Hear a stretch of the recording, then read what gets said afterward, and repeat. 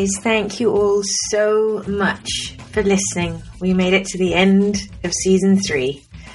And I saved someone very special for my final guest. It's special for me because he's one of my closest friends, and special for you because he created a cultural phenomenon that all of us, whether we have played it or not, have been touched by.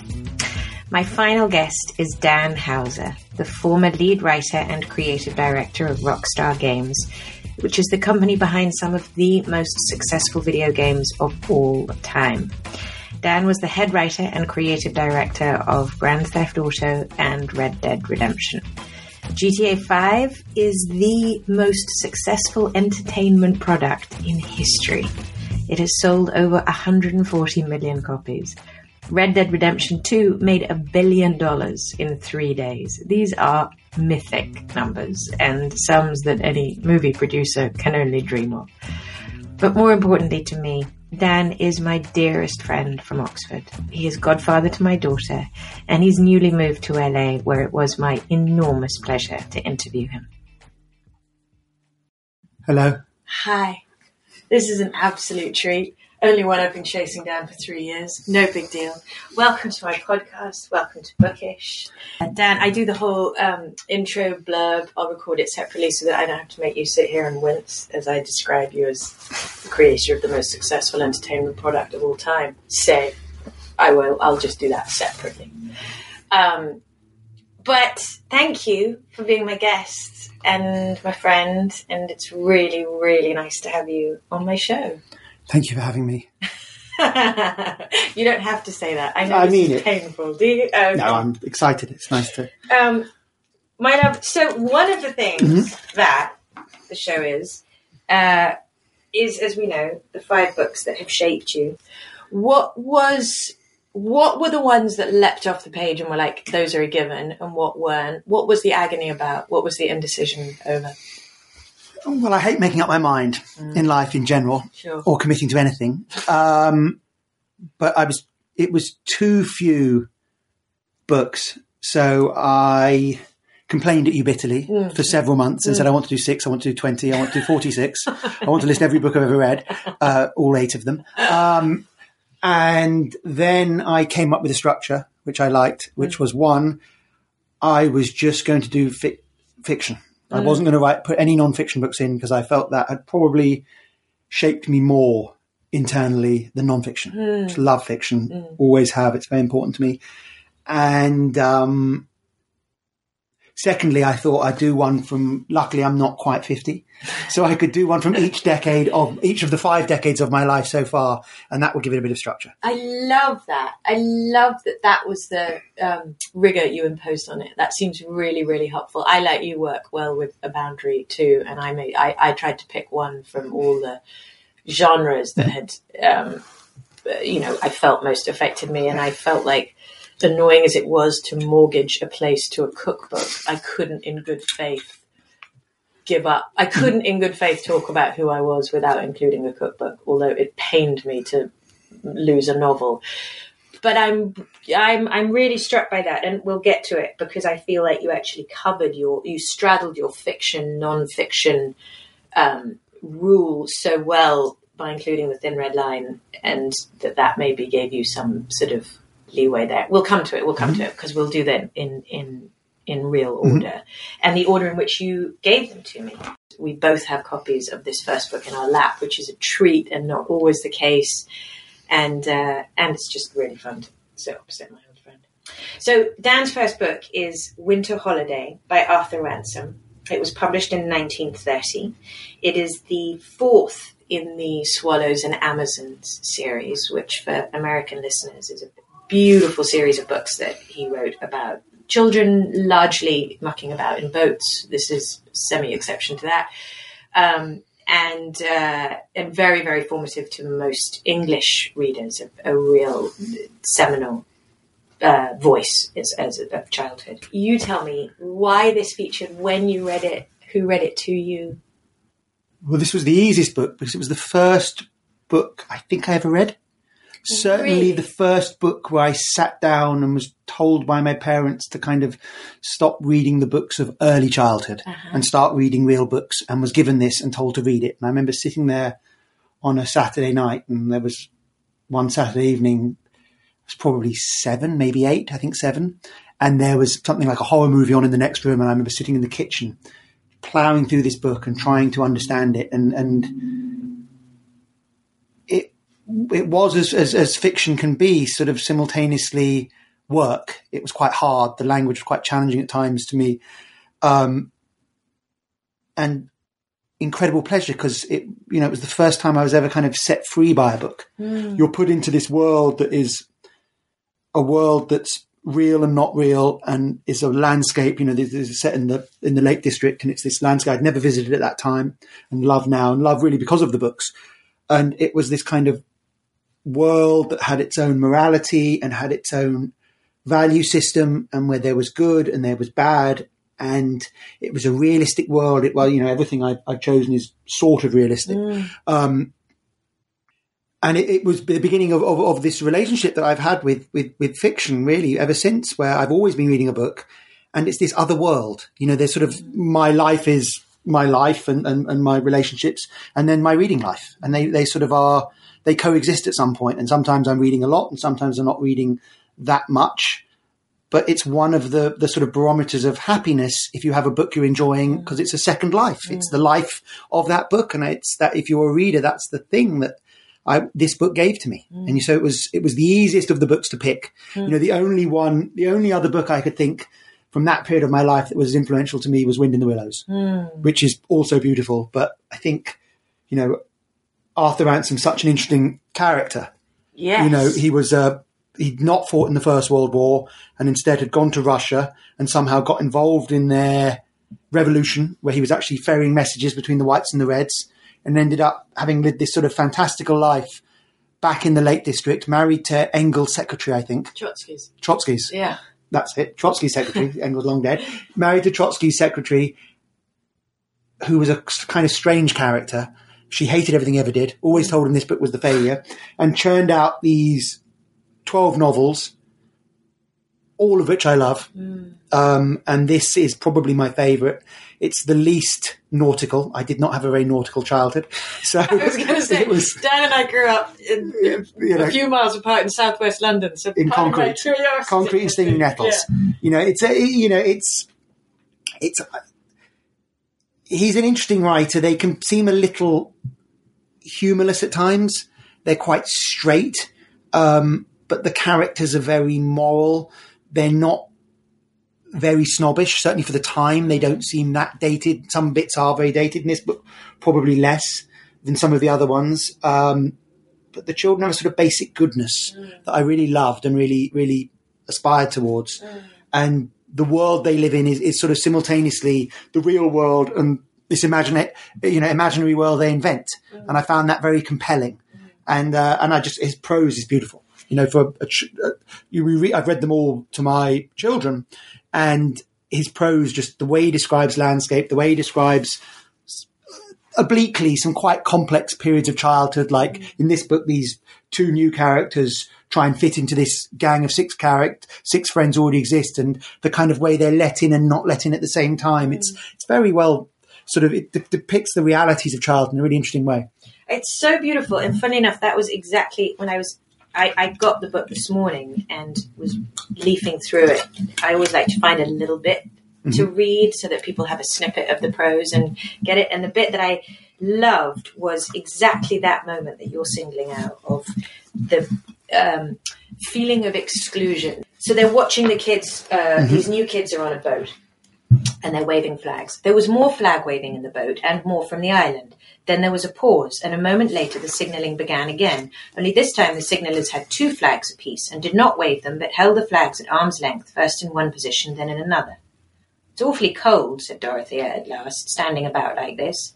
She had been very happy, waking up in this new place, but those children in the boat had somehow spoiled things.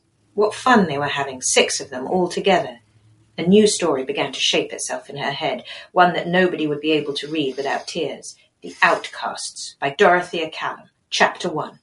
The two children, brother and sister, shared their last few crumbs and looked this way and that along the deserted shore. Was this to be the end? Oh, well, said Dick, we can't help not having a boat. Let's go and find a really good place for an observatory.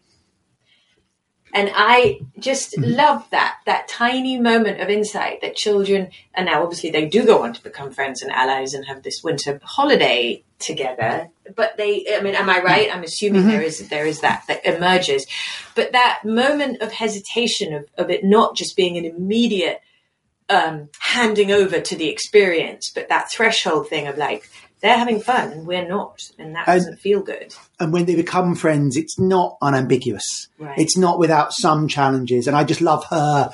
She's very sweet and engaging. Yeah. I think, there's three characters in the Swallows and Almonds series that just jump off the page. Those two and Nancy Blackett, who's an amazing kind of larger than life, almost uninventable character who also sort of beams through this book, is sort of removed for a while by the plot and then comes back in. And they're such strong sort of influences in the story. I love them all. Yeah. Did you, were books a part of your childhood? Did your mum and dad read to you a lot? Or were you just more alone with it? Was it something you found by yourself? But these, I think my mum read some of them to me, but most of them I read on my own. It was around the phase when I was being read to less and reading and began to read properly on my own. But yeah, both. Your mum's an actress, and did she do voices and things for you? Was she a great reader? Was that? Do you remember that being part of it? She was a great reader who didn't particularly, annoyingly in retrospect, ham up the accents. Right. But she's very good at reading. Right. Whereas I want to read Harry Potter to my children far more than they actually want to hear it, just so I can do my full panoply of absurd regional English accents. And I can do them with utter impunity because we all live in LA and nobody could compare them to anyone or anything. And I can just ham it up for all it's worth. My children beg me to stop the accents. Do they? They say, you sound ridiculous. Shut up. Please just read it straight. That's heartbreaking. I dread that day. The other thing I loved about this, and then we'll move on to the next one, to me, these Swallows and Amazons books, and I didn't know this one, and I can't wait for Billy to get into it, there's a wholesomeness about it, and an idealism, and fused with, exactly as you say, the sort of meticulous realism of Lake Windermere and these tiny moments of childhood and things. But it's also, there's something to me that I love. These children feel safe, boundaried by parents or caretakers who are absent but not absentee, not neglectful. There's a benign neglect and sort of boundary around these kids that allows them to have these extraordinary experiences that have some peril and some stakes to them, but that feel safe in some way while giving them enormous freedom. I think that was something, as a only child of a single mum in London, that I felt, that was a piece that I remember resonating with, was like, God, how amazing to be mucking about in a boat on your own with a brother.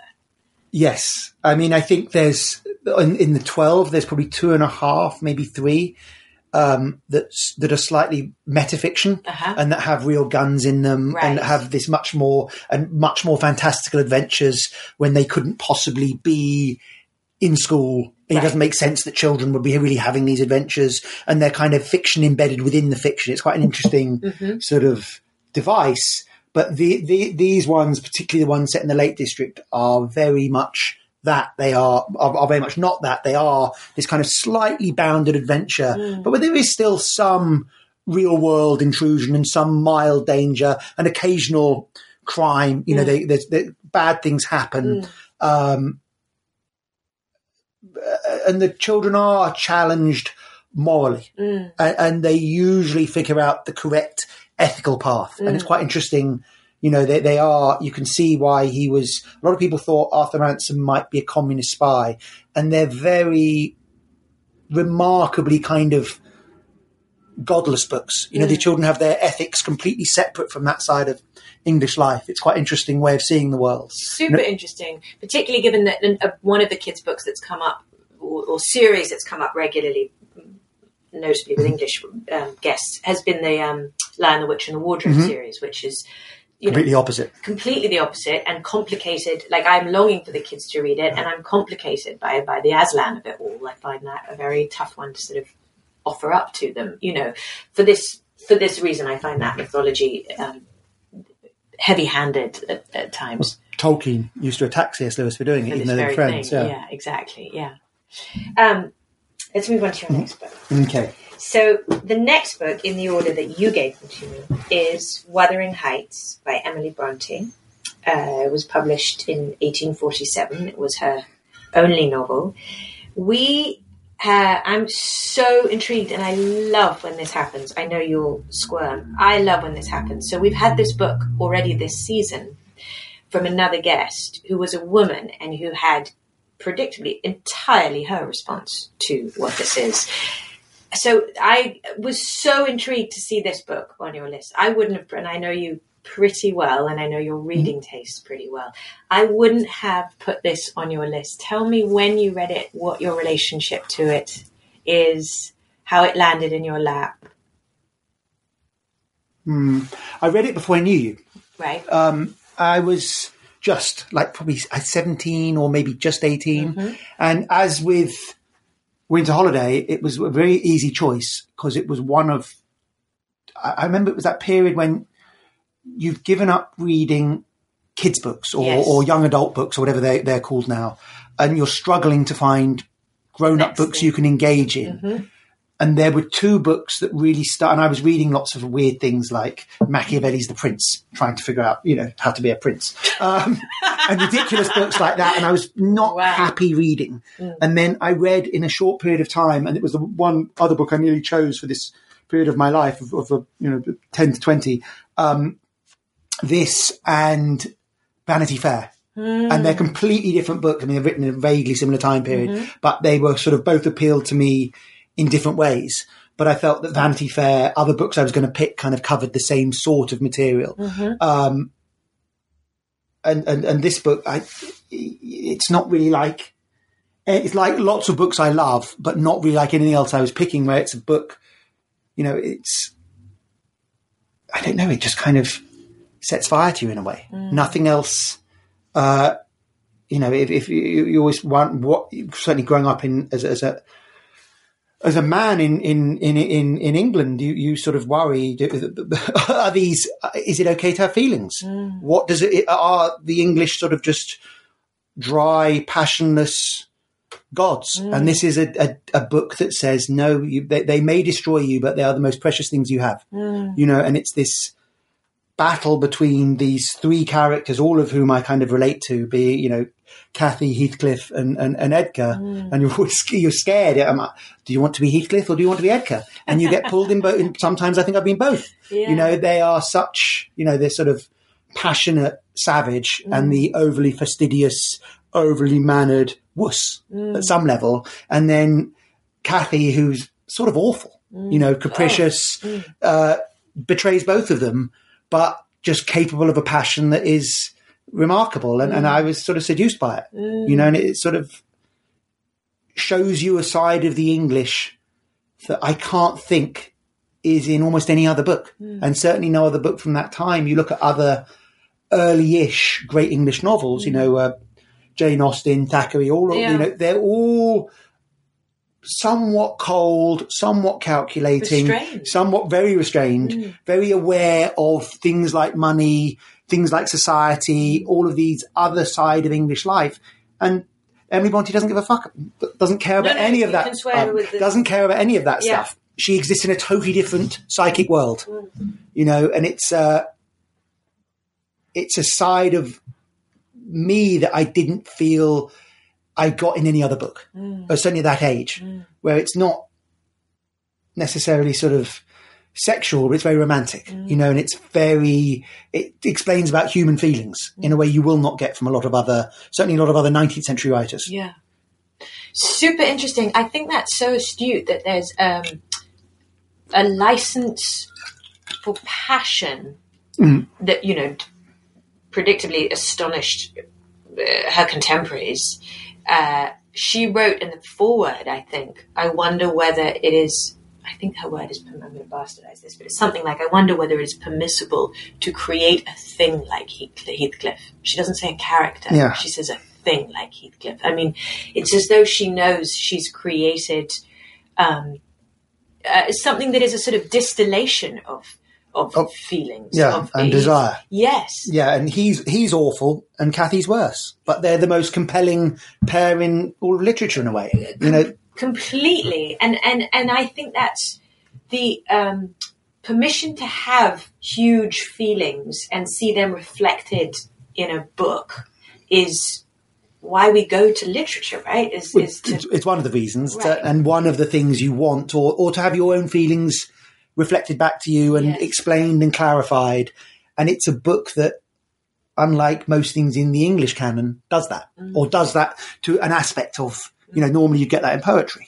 And here's this sort of prose dream almost, and this very strange structure that again is very much about landscape, and it's a landscape I've never been to, but I can imagine it from what I imagine in the book is so vivid. And these characters from a time I hardly know, the early 19th century, you know, and yet, and I've not read the book since I read it when I was 17 or 18. You've not never read it? No, I've read excerpts from it, but never sat and read it again. Yeah. And yet lots of details I wouldn't remember correctly. Yeah. But it's that those feelings still, you know, they're still inside me, very, very strong. One of those books, ever since if you love it, when you love it, you will have bits of it forever, I think. Yeah. I wonder whether, and this is, I'm only extrapolating this because of the conversation I had with Carol about this book. Do you think it informed how you felt about love? That love necessarily, romantic love, necessitated that kind of tumult? Or do you think it more informed what was permissible, feelings that were permissible to have individually? Was it relational, or was it private? What you think in the way that it was formative to you? I think it probably both. I mean, I think it articulated better than I ever could a sort of grandiosity that I had within me that's probably not always healthy. But it was saying, you know, these strong feelings so strong that they kill all of these characters, or the characters die and the feelings are still not removed and never get removed even after they're, you know, in their quiet graves at the end, are in their own way great things, you know, and that it's, so I don't think it necessarily taught me how to feel. It showed me what I was likely to feel anyway, you know, if there's any difference in that. No, I think there is. I mean, one of the things that Carol made me laugh when she picked this book, because she said this is one of the books. She's the only person to have picked a book that ruined her. Most people pick books that change them for the better. Carol is, and this book ruined her. She said it fucking destroyed me because I thought I thought love was supposed to be Heathcliff. And she said I now in my, you know, later years feel I should write a letter to everyone I ever dated in my 20s because I felt they were wanting because they weren't Heathcliff. I mean, and I think, is Carol English? No. Okay, well, and it's interesting because I think this is something that maybe fall along gender lines. I had lunch with our friend Marsha the other day, and we were talking not about this at all, apropos of nothing. And she was talking about a former relationship, and she'd been chatting about it to her mum, and her mum had laughed and said, "Darling, you were never supposed to marry Heathcliff."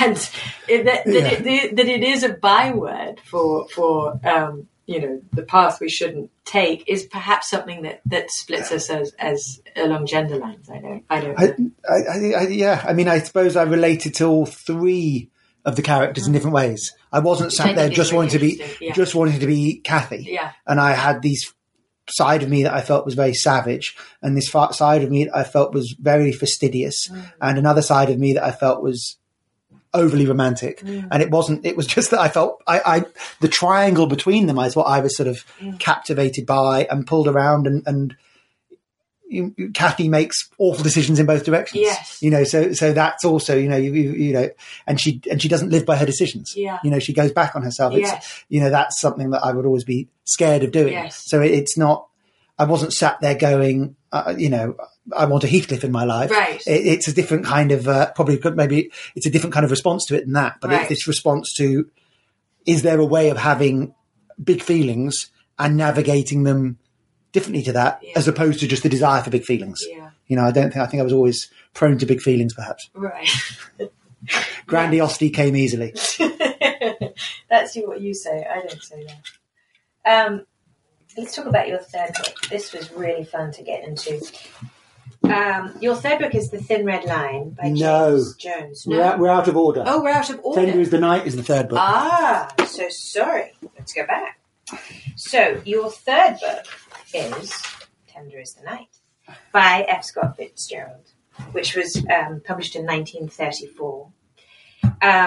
This was such a treat. I haven't reread this for ages, so to pull this off the shelf and nose around in it was just delightful. I think I probably read this because of you. I've read much of his, but I don't think I'd read Tender is the Night until you told me to quite some years ago. So it was already associated with you, which I really loved. And it was fun. I also just was like, oh, I know this comes from Keats, the title, but it was fun just to go and quickly look up where the title comes from. So I'm going to read just quickly the poet. It's from Ode to a Nightingale. And I'm going to read it just because, not the whole thing, just this verse, because I think it's informative, because I think he didn't just choose a title lightly. Away, away, for I will fly to thee, not charioted by Bacchus and his pards, but on the viewless wings of poesy. Though the dull brain perplexes and retards, already with thee, tender is the night, and haply the queen moon is on her throne, clustered around by all her starry fays. So it was fun to reread Ode to a Nightingale too. And it was just lovely to see that phrase embedded in the original poem. Tell me when you read this and who you were when you read it and who you were after you read it. I was 24 or 5. Mm-hmm. And as with most of these books, I was lost. Mm-hmm. I was trying to find some aspect of myself. And I'd left university, obviously, and was bumbling around. Were you in New York? Were you in South America? No, I was still in London, I think. Yeah, because I remember reading the short stories afterwards on the tube. So I was definitely still in London. And I was looking again, a period where I was looking for new writers to fall in love with. And I became fixated with Fitzgerald and Hemingway, as probably every man has to at that point in life. And we'll talk about Hemingway more with the Thin Red Line, I think. Sure. But as with Wuthering Heights and Feelings, you know, a kind of book I love and a kind of thing I love is I love people that can use words very prettily. Turns of phrase, funny, nasty, clever, always been obsessed by it. And, you know, I love lyrical novels, just love them. And he's the master. And this book is one of my favorites, you know, probably the only one that came close, which I didn't quite fit in with, was Mrs. Dalloway.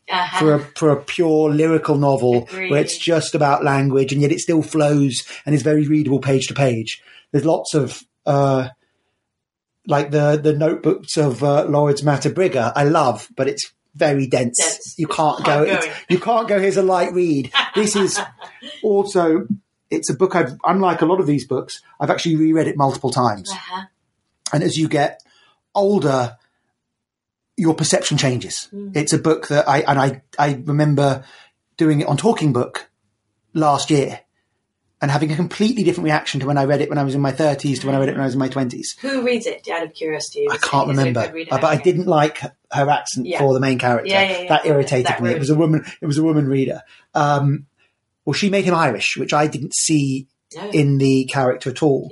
Of Dick Diver, who I think is, to me, is more a representation. He was loosely based on a character called Gerald Murphy, who was a sort of flaneur on the, and then kind of invented going to the south of France in summer, who I don't know very much about and seemed to be a sort of guy who let things slip through his fingers. But I see him more as a representation of a side of Fitzgerald, who is obviously someone who lived in mostly disappointed life, and yet wrote these two incredible novels, neither of which was a success in his own lifetime. You know, which so he's a sort of fascinating. His own life is almost more of a novel than his books. Yes, and you see, and ultimately, I think with Dick Diver, it's this character where he's asking a question that Fitzgerald obviously asked himself, which is, why can't I have it both ways? You know, why can't I live a life that is for pleasure and for science? Why can't I be a gentleman of leisure and get things done? And you can't. And that's something that you know, is the juxtaposition. Why can't I be in a marriage and have affairs with beautiful actresses? You know, you can't do both. You can't have two opposite things at once, no matter how much you think maybe you can figure it out. And I find that such a sort of fascinating character, because he's kind of awful, but he's very human. He's I don't think there's many characters in books that are as well realized, and you see them, their lives fall through their own fingers and they're incapable of stopping it. And it's, you know, when you're young, when I was young, I was fixated really on the first half of the book. And then when you get older, you know that half so well, this sort of glamorous life, you know, in this beautiful house with a gorgeous wife, and they know how to live, and they're showing everyone how to live in this modern way of beaches and dinner parties and knowing the best things and the best people. And that seemed very aspirational. And then it falls through his fingers. And as I've got older and I go back to the book, I pay more attention to the second half of the book, when his life piece by piece falls through his fingers, and you see why it happens and how he's incapable of stopping it. And he becomes a sort of memento mori character when you're like, please let that not be me. You know, he's everything, and it all falls away, and he loses everything. Yeah, it's I agree. I find it, you know, yes, I know it was loosely based on Gerald Murphy, and she is based on Sarah Murphy to a degree. And this Riviera life, as you say, was aspirational and it was sort of astonishing. The opening chapter is the piece that I had pulled for us to sort of have a look at, because I think it just lays the whole book out for you, as that first paragraph. But I also agree that the coming back to it, that last third where, you know, his wife is hospitalized for her mental breakdown, which is also what happened to Zelda, his wife. And then that they fall so apart that she actually ends up recovering and remarrying, and he sinks into dissolution and alcoholism. You know, it's an extraordinary end to the way it begins. In some ways, of course, it's inevitable that should be where it goes, and yet it feels somehow so devastating, and particularly with the hindsight of knowing that is, you know, that Scott Fitzgerald, she didn't leave him, but he died at 44 of drink. I mean, it was, it's just horribly prescient of his own end. And she is based, the medical records are Zelda's own medical records, which I always found sort of hard. That, I think there's that phrase from Fitzgerald when he said, you have to have ice in your heart, you know, to write properly. Yes. And the brutality of doing that. The love letters that she sends him in the book are verbatim Zelda's letters from the sanatorium, reminding / blackmailing Scott into not leaving. And they're incredibly needy, those letters. They're not really almost love letters. They're threats. Did you... so you'd read the others, but I heard you read the Crack Up and things like... No, Crack Up's the short stories. Crack Up is the last thing he wrote, I think. I read all of it. Right. So I can't remember when I'd read it. I'd read The Great Gatsby before this and didn't love it. Now admire it enormously, having read it again, but didn't particularly love it. I remember read it when I was 19 or 20 and didn't particularly... Read it as like a duty almost. And this I read 4 or 5 years later and adored. I don't know why that's the case, but I still prefer this to The Gatsby. I think they're both amazing. Yeah. But this is broader. Yes. Hemingway wrote in the end, having been rather sort of snobby about this one, wrote that he had reconsidered and felt that Tender as the Night was the greatest thing that Fitzgerald had written. Their relationship was... It's amazing. An amazing thing. He wrote himself... I love this little quote. This is something Fitzgerald described himself as a cracked plate. Sometimes, though, he wrote, the cracked plate has to be retained in the pantry, has to be kept in service as a household necessity. It can never again be warmed on the stove, nor shuffled with the other plates in the dishpan. It will not be brought out for company, but it will do to hold crackers late at night, or to go into the icebox under the leftovers. I mean, that this man thinks of himself as a cracked plate to hold leftovers when he's the fucking main dish at the banquet.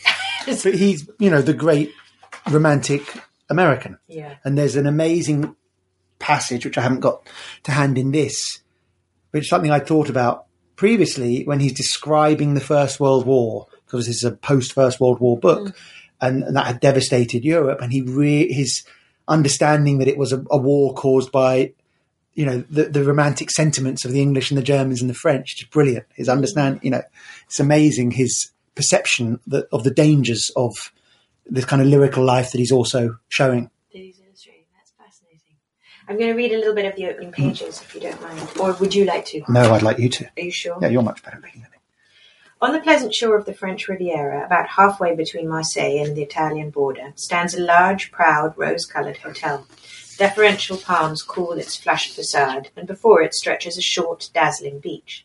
Lately it has become a summer resort of notable and fashionable people. A decade ago it was almost deserted after its English clientele went north in April. Now many bungalows cluster near it, but when this story begins, only the cupolas of a dozen old villas rotted like water lilies among the massed pines between Gosse's Hôtel d'Étranger and Cannes, 5 miles away. The hotel and its bright tan prayer rug of a beach were one. In the early morning, the distant image of Cannes, the pink and cream of old fortifications, the purple Alp that bounded Italy, were cast across the water and lay quavering in the ripples and rings sent up by sea plants through the clear shallows.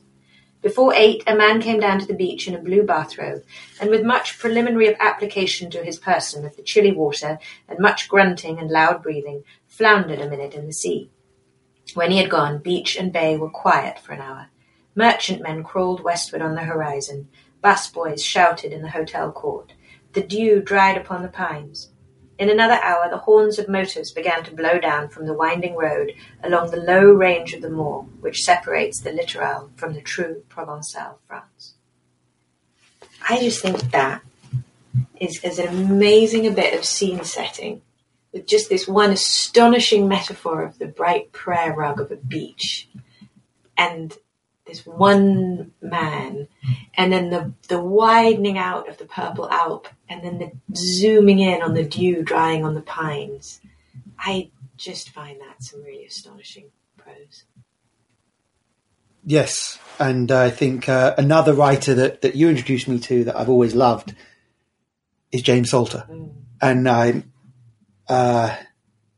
thought long and hard about putting a James Salter book in later in the list, but I felt that James Fitzgerald covers a lot of the same this description in a fairly American language. Yes. It's an American way of describing that is still very almost poetical and beautiful. It's easy to follow the words. It's not overly complicated, but it sort of opens your mind in a way that you don't get from straighter prose. Yeah, I agree. It's so interesting. Which one of the Salters would have it been had you had to pick one?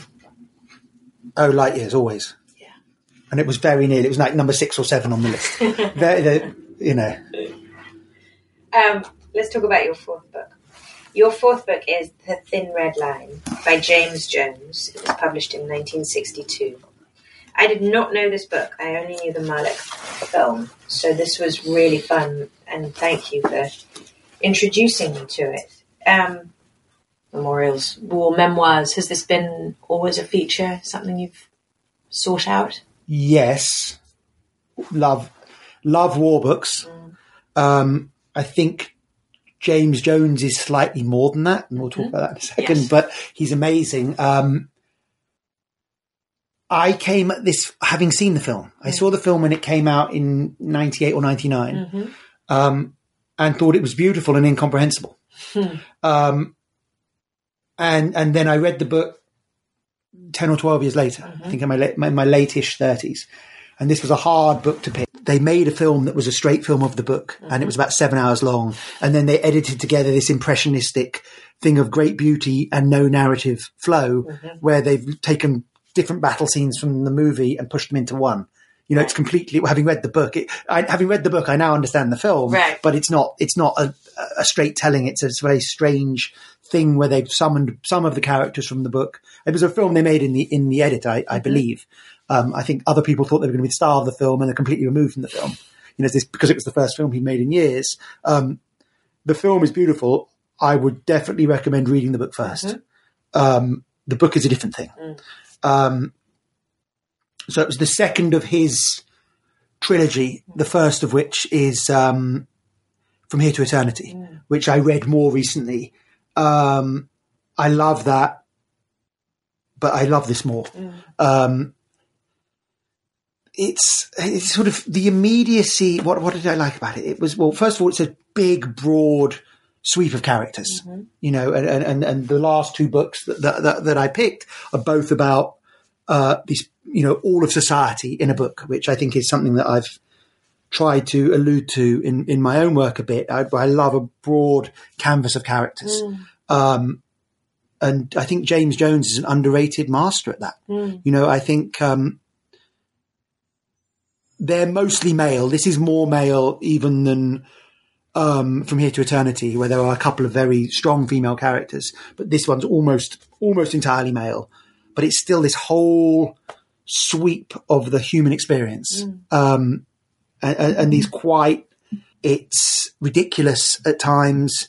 And then for me, why I picked this book over everything else is you know, a love of action, you know, of trying to figure out how to depict action, of how you describe that side of existence. And apart from arguably short sections of Wuthering Heights that also do that amazingly, this is the best description of terror and of the fear and of that I've ever read. You know, the feeling. I've read a lot of war books, and to me, there's nothing like the battle descriptions in this book. The feeling that of people having their kind of all of their delusions and vanity ripped away by the thought that when I step out from under this cover, I might die in the next 5 seconds. And he describes that horror and that moment better than anyone else in anything I've ever read. And that's really what I remembered, apart from, you know, this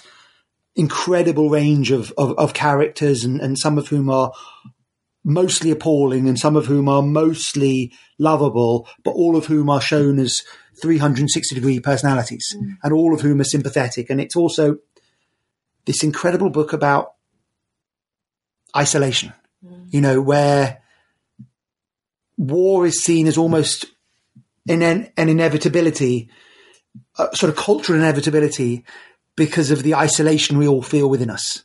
You know, these characters are so trapped within their shells as being a man in 1930s or 1940s America facing these Japanese characters. And you see at a societal level how this sort of utterly pointless conflict over an island that nobody had ever heard of before the war is inevitable because people can't speak to each other, and people live this isolated, horrifying existence, and they erect a wall and they paint an image of themselves on that wall, and that's who they want the world to see, but inside they're someone else. And I think that's something I find, you know, a very real problem for me and for everybody, you know, and where he's a master at showing you that, at showing these interior lives of these lost, often quite inarticulate men who are riddled with delusions and vanities and desires, and often quite in conflict with themselves, and how they exist in this world, and how they don't know each other at all, and how they often dislike things about people that are really just reflections of themselves. And I was reading recently about Hemingway and how much he hated the From Here to Eternity, and it probably made me love From Here to Eternity even more because it's in it, even though it's it's very manly and it's about these tough guys in the lead up to World War II, and then this is its follow up, which is about fighting in World War II. The characters are these 360-degree non-heroic people, which is what I really relate to. I just find it. If we are going to learn to not shoot each other, then the way is through understanding each other. And I think that message is amazing. And that's what sort of, these, you have these incredibly sympathetic characters whom you just adore, who then have feet of clay, and these awful bullying characters who then at the last minute, they're not redeemed. They're still awful, but you understand them and you know why they're the way they are. And you just, so some of them, there's an amazing, I think he's a major in this book called, they call him, his nickname's Bugger. They call him Buggerstein. He's a Jewish character. And he won't send his men out to die. And the colonel is putting him under this enormous pressure to take a hill, and he won't send the men to die. And and the colonel ends up relieving him of his command, gives him a medal that he doesn't deserve to make him go quietly. And it's such a great microcosm of the ludicrousness of war, because to me he's the hero, and the whole battle is at some level necessary, at another level ridiculous, but the people fighting it are fighting for things they'll never have. It's so the bits of it just I haven't really read it since I read it, but bits of it just stay with me forever. That's really and then I'm so interested because I didn't know the book, so I had to really go backwards and start, with Wikipedia and go dive deep from there. To find that it was set in Guadalcanal, I had to Google where that was. Then I had to widen out on the map and be like, all right, I see that it's an island, but where are we? Oh, we're in Papua New Guinea. We're in the Marshall Islands that nobody's ever heard of. Nobody's ever heard of. Then I had to go and Google what the battle had been over, and I was like, oh, okay, so they wanted a foothold in the Pacific because of Japan. Okay. I mean, this is also, as a Brit, as you know, my understanding of World War II is it took place in Europe. I forget about the other frontier and the whole other front that was going on, and that's entirely a measure of my insularity. But so all of it was. So I had this sort of mini immersion of learning about that, understanding the particulars of it, then going off and trying to find excerpts of the book because I didn't have time to get to it on my own copy of it. And then finding what I found, just what you've articulated so beautifully, Dan. You really did. Like, I really felt your reading of the book. The banality of war, and that he does it so beautifully in the excerpts that I found, that he has, that the language he uses is so simple. In it, there is something so beautiful about the simplicity of it, because it makes it so transactional. It's as though we're utter fucking idiots for making it any more complicated than what it is. And it's like the language is mirroring the simplicity and the banality and the absurdity of what's going on. This was one of the things that I loved. Fife, one of the characters, simply walked off by himself into the jungle to look at all the things which would continue to exist after he had ceased to. There were a lot of them. Fife looked at them all. They remained singularly unchanged by his scrutiny. He love that. And he creates great kind of emotional ambiguity with very simple language. It's a very readable book. And I think that's, to me, it's one of the three great World War II books. And the other, from American perspective, I think this one, there's others that I love, but I think this is the standout. And then Life and Fate, about the war in Russia, by Vasily Grossman, which is amazing. And for English people, I think The End of the Affair, which I think those are the three great World War II books. And there's many other wonderful ones, but those are the three favourites. I may have talked about this already on the podcast, and I'm sure I've told you, but The End of the Fair as an audiobook, as read by Colin Firth. I love Colin Firth. I think it may be his greatest work. Not kidding. It's one of those exquisite marriages of text to reader. He was born to read it. It's magnificent. Anyway, a broader question is how you touched on this briefly. How does these books, and this one in particular, where do you see their impact in the games and the stories that you've created and written? Where is the overlap? I would think people would be fascinated to have walked in the extraordinary worlds you have created, to know just how literate you are. I mean, it was one of the reasons, other than you being my dearest friend, but it was one of the reasons I wanted to have you on the podcast, because I don't think people have an inkling, or unless they do and they're smart enough to see how literate you are from the worlds you've made. But I'm curious where you see literature as having informed these creations of yours. I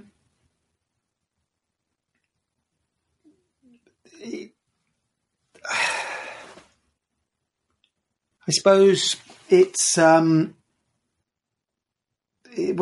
two levels, because it's created me. You know, it's created everything in me. It partially comes from books.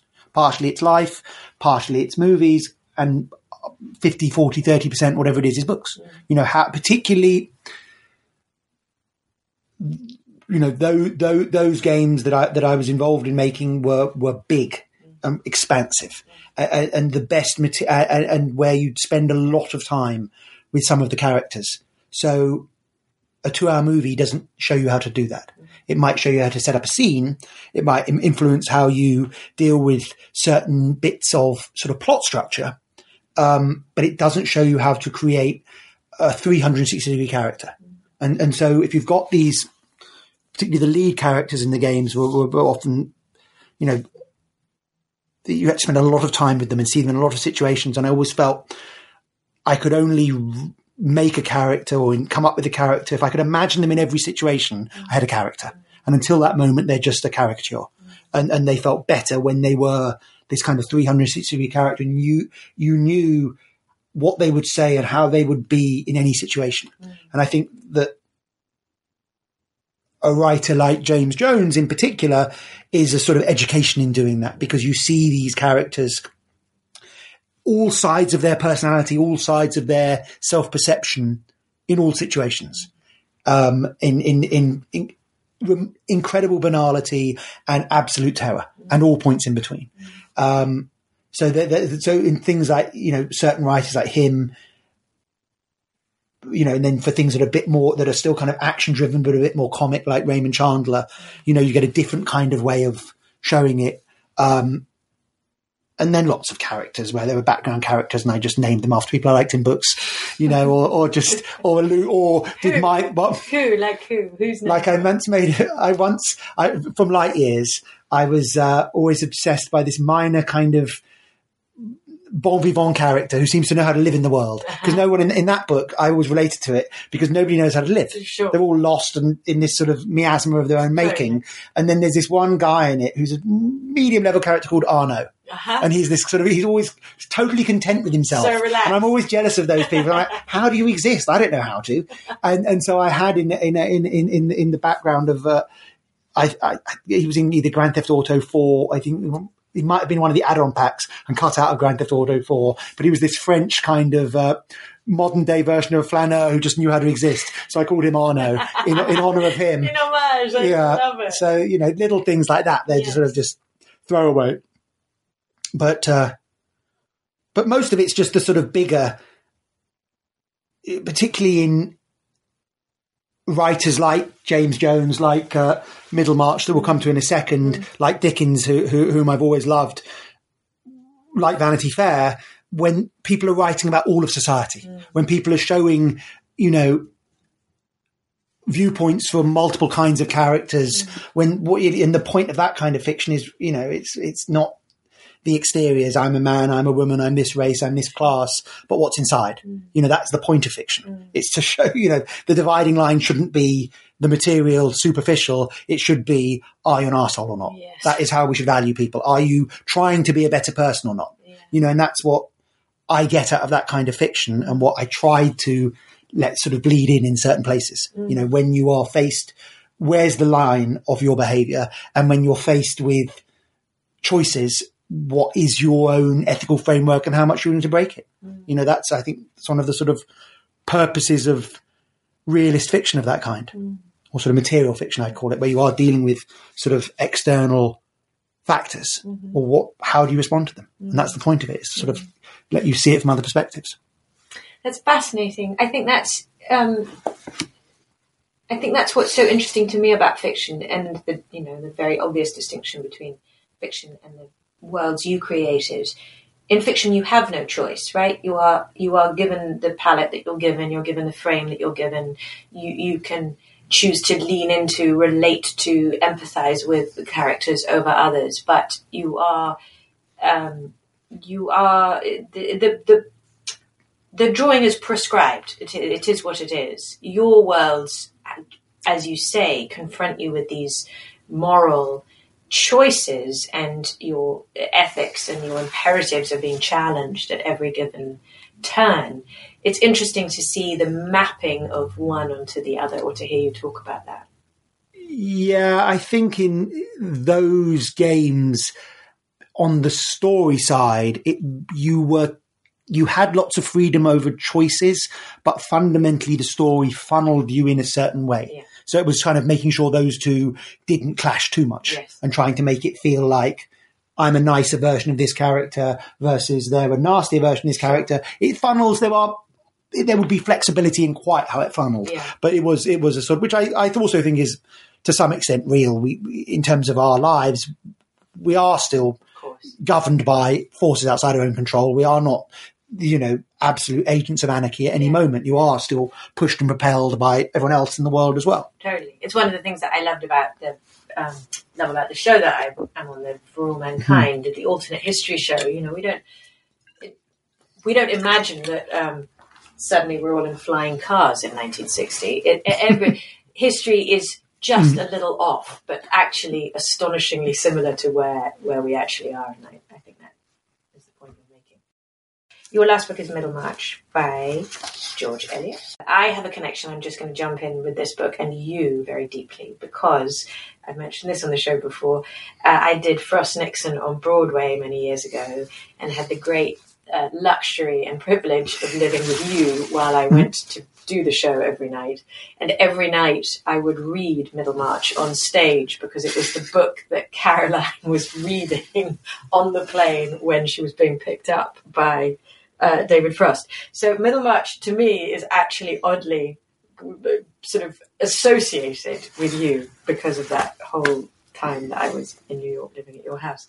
Tell me why. I'm guessing Middlemarch wasn't associated with me. Tell me why it's on your list. It was a book I'd always resisted, because I thought it was too long, and it had been described as being quite fusty and quite dowdy by someone I don't think had necessarily read it. And then I got to my late 30s or early 40s and decided I was going to try and pick through, my sort of feeble claims to be any kind of writer would be better reinforced if I'd actually read some books. And so I started... I'm going to interrupt you. But I read some classics. Dan has read everything. There were many holes, and there are still far too many holes. It's still a sort of Swiss cheese of knowledge. But I've tried to pick off some of the classics I hadn't read, some by reading them, some by doing them as audiobooks. I think I did Middlemarch as both. And I started reading it, and I liked it, but the start is quite fusty. Yes. It's the bit with Casaubon and Dorothea, and who are two of, well, certainly he is one of the best characters in all of literature. He's like an amazing nightmare. But you fall in love with her. And then, and you also fall in love, because I had not been, it was the first thing by George Eliot I read. And George Eliot's sort of second only to God in her understanding of the human experience. She's amazing. Yeah. It's like nothing else. And her voice, and I don't love all of her books, but I love Middlemarch and I love Daniel Deronda. It's like no one else. It's like no one else in English that I know of.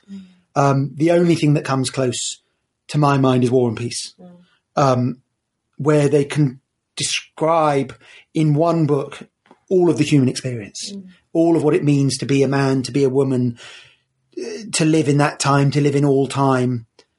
Just amazing, you know, and every single character is memorable and ridiculous and human at the same time. No, none of them are caricatures, and yet none of them have the integrity they want to have. None of them are, you know, they all aspire to being this sort of 19th century ideal of a sort of perfect, you know, human being with limitless integrity and nothing but backbone. And none of them are quite that. Yet none of them are as awful as they seem. Even Sorbonne, who's this wretched sort of greedy man who steals away this young woman who he really should let marry someone else and then is vindictive beyond the grave. Even he's a sympathetic character in his own way. And then the side characters, I always remember the one, Mrs. Cadwallader, who's just amazing, larger than life characters, which I think certainly with the work I was doing, you know, and in anything is just to make the side character. Remember, with side characters, they are the protagonists of their own lives. They're not side characters to try and make everyone leap off the page. You know, that's what I think she is as a writer is better than anyone at. And I love Dickens, but I think George Eliot has wider range, you know, and but still has some of the comedy. You know, Dickens has a lot of comedy in it, but I still think there's some chapters in Middlemarch that are as funny as anything you'll ever read. You know, some of the bits like when the uncle, I can't remember his name is Brooke, but I can't remember what his first name is. Dorothea's uncle, when he's campaigning and they're haranguing him, it's amazing. I don't remember. There's so many good bits in it. So much happens while almost nothing happens. Yeah. I was reading the other day a little about it, and apparently she had a whole plot mechanic about cholera and about a pandemic that she ended up pulling out. So it sort of echoes over the top of the book. But there's so much in there. Yes, I totally agree. And I so agree and love what you said about Second to God. No one understands the human condition as well as she does. I think her capacity for empathy is boundless and keeps unraveling. So she'll set Dorothea up as this high-minded, earnest young woman who wants to think well of herself. And you know, I love the book because she reminds me, she has so many echoes of Isabel Archer, who is always my favourite person ever to have been created on the page. And yet she has this whole different, similar arc, these two earnest, young, high-minded women desperate to think well of themselves who marry these older reptilian men who have actually presented themselves in one way while secretly being completely other. But Dorothea, you go on this beautiful journey where, with great delicacy, George Eliot pulls back on the high-mindedness. You're awakened with her into the realization. And instead of being repulsed, you go with Dorothea, again, with no saintliness, but on this journey where she realizes she must just feel sorry for this man that she has married, who is aspiring to write the key to all mythologies and hasn't written a word. That's the terror. Just Dan, you're good. You've written your mythologies, but I'm so with you in that. And you know, I think I mentioned this the last time the book came up. Virginia Woolf is quoted as saying it was the only English novel written for grown-ups, and I'm so. It's such a good soundbite, and I love it. But the more I sit with it and the more I interrogate it, the more I realize what an astute observation that is, that there actually is enormous maturity. By grown-ups, she means maturity. By grown-ups, to my mind, she means wisdom.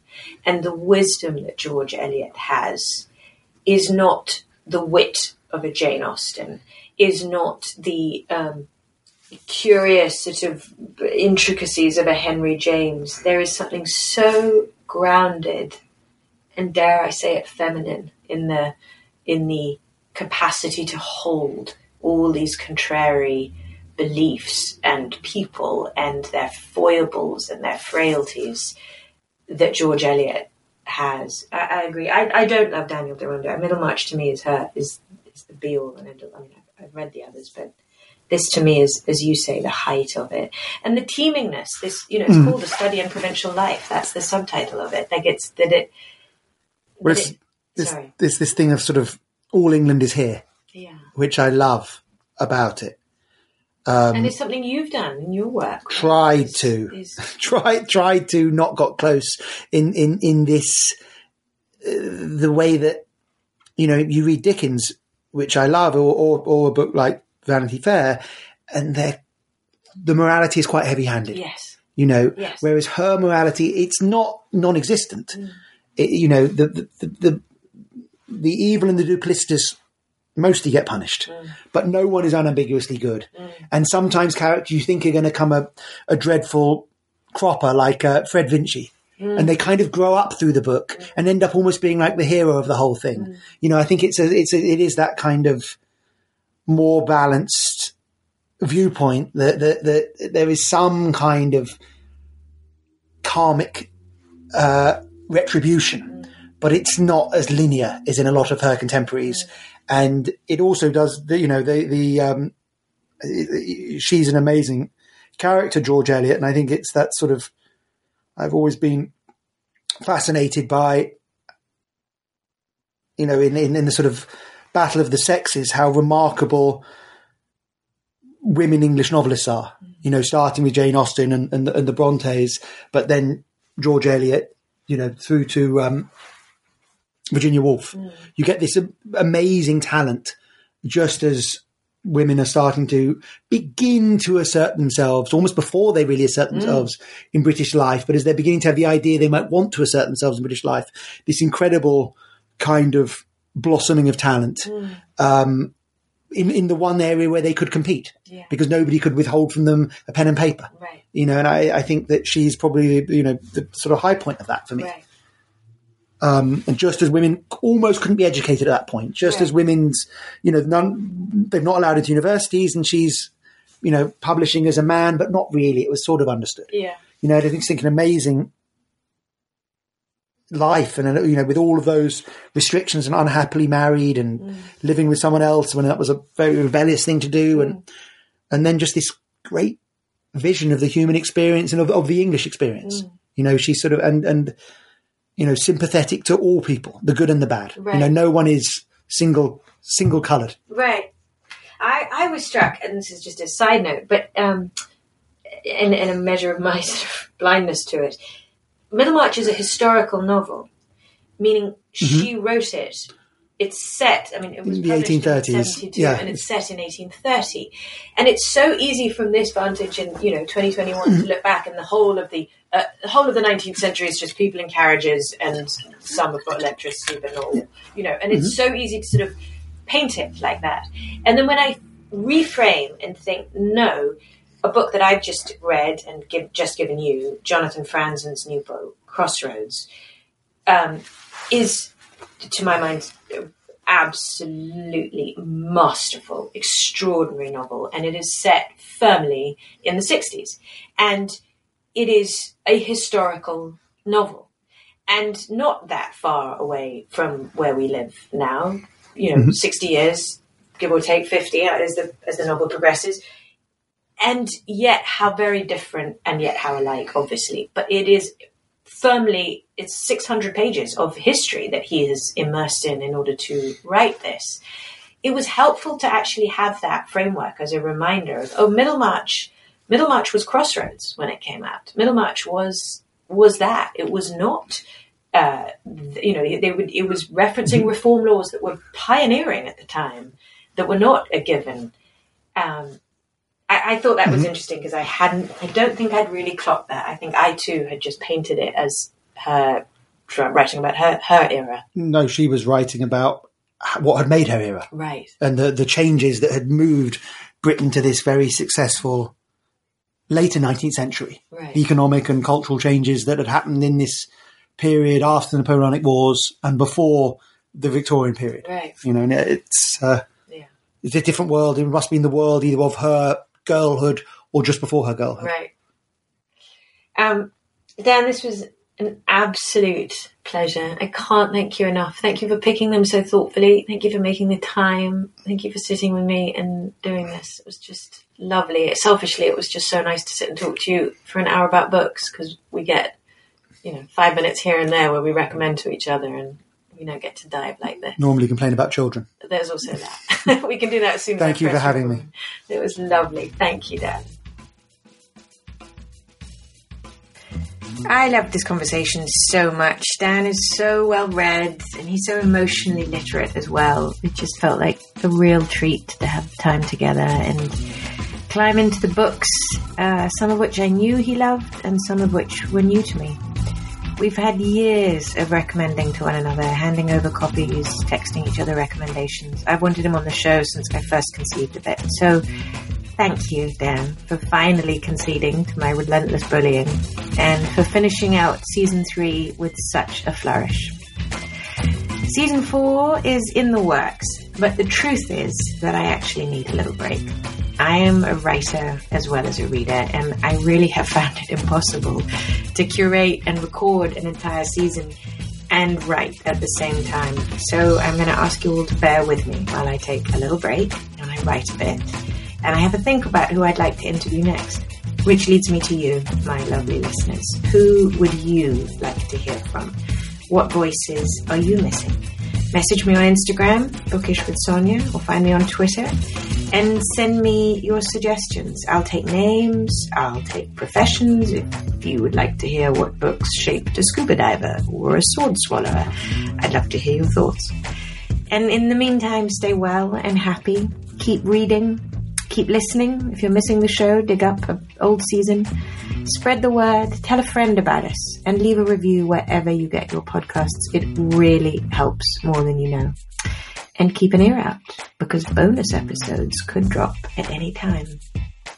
Thank you all so, so much for listening. And happy holidays wherever in the world you may be.